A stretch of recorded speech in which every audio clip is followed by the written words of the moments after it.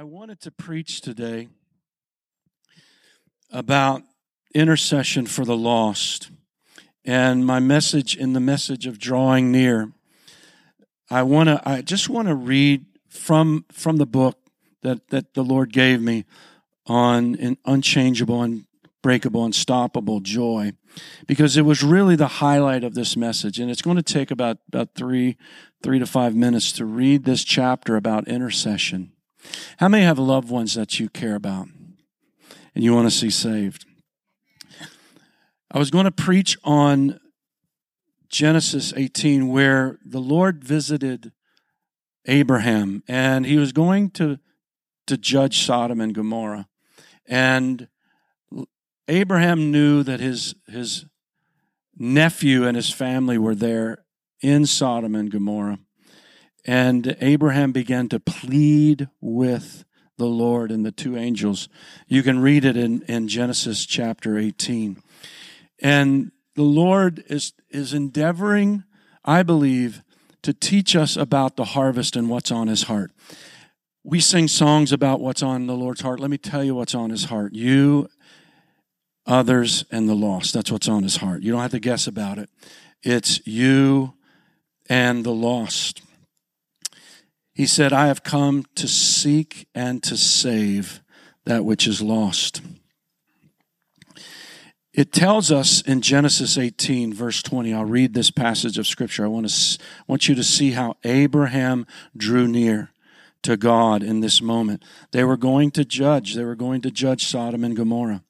It says in verse 20, and the Lord said, because the outcry against Sodom and Gomorrah is so great, and because their sin is very grave, I will go down now and see. Now the Lord appeared to him in physical form. This is called a Christophany.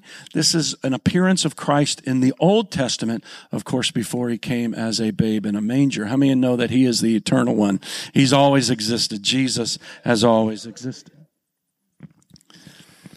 And I will go down now and see whether they have done altogether according to the outcry against it that has come to me. And if not, I will know, the Lord says to Abraham.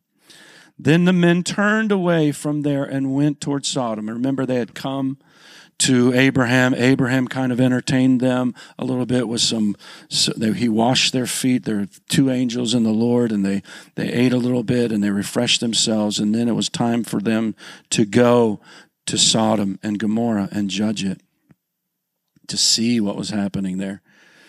But Abraham still stood before the Lord. In other words, Abraham stood between the sinner and God.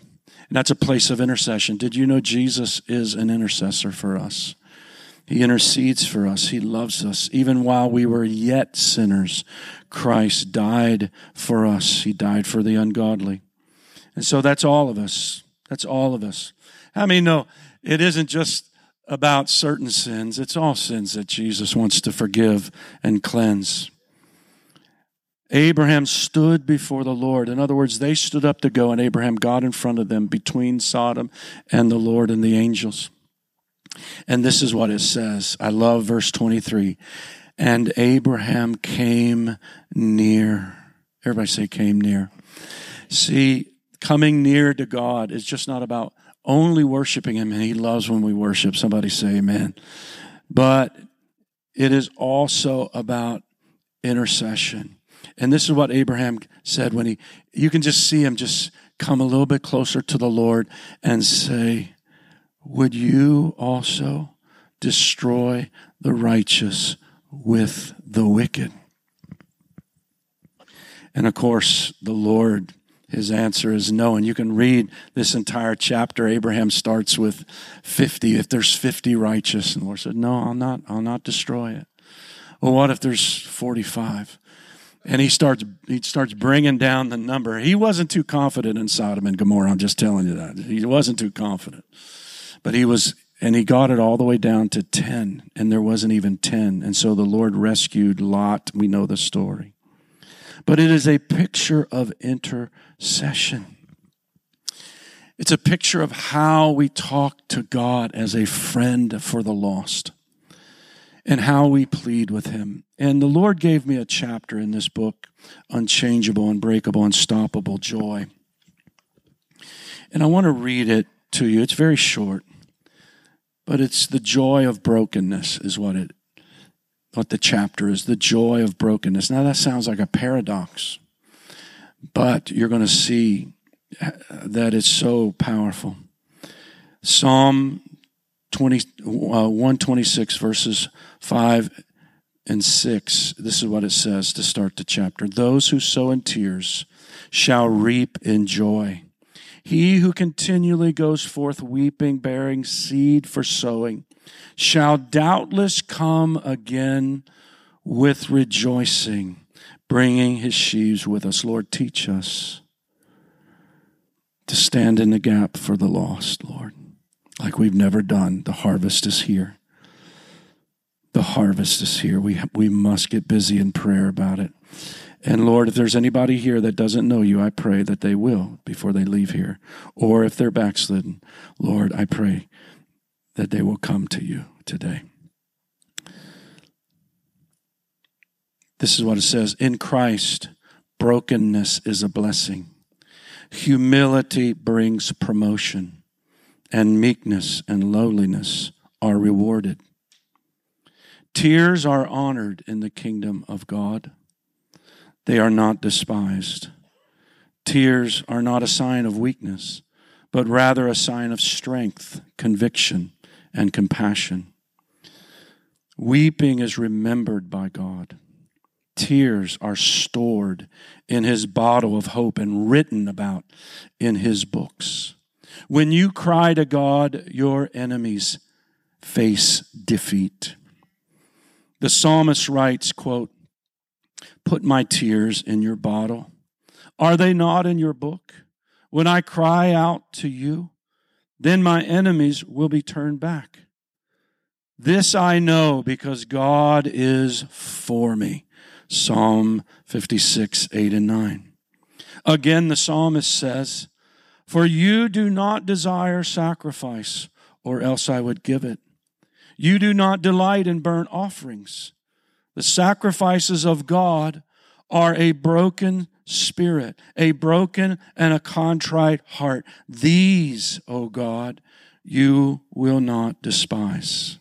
Psalm 51, verses 16 through 17. Tears are what we sow in the presence of God when we are asking heartfelt things of him.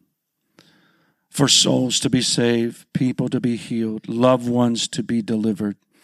Weeping is the measure of triumph, brokenness of soul. I'll get it. Is a powerfully meaningful message to God.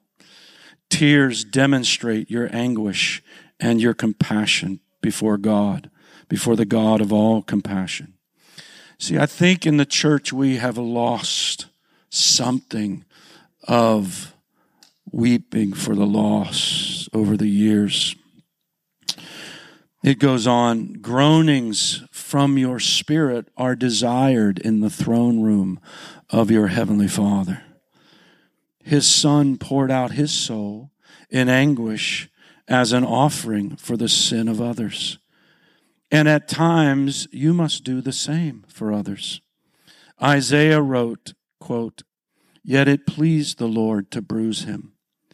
He has put him to grief. When you make his soul an offering for sin, he shall see his seed. He shall prolong his days, and the pleasure of the Lord shall prosper in his hand," unquote. Isaiah 53, a prophecy about Jesus, verse 10. Our great intercessor, Jesus Christ, was heard by God the Father and by man weeping in the days of his flesh.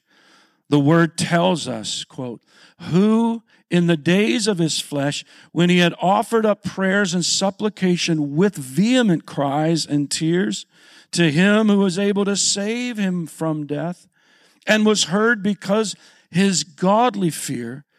Though he was a son, yet he learned obedience by the things which he suffered. And having been perfected, he became the author of eternal salvation to all who obey him."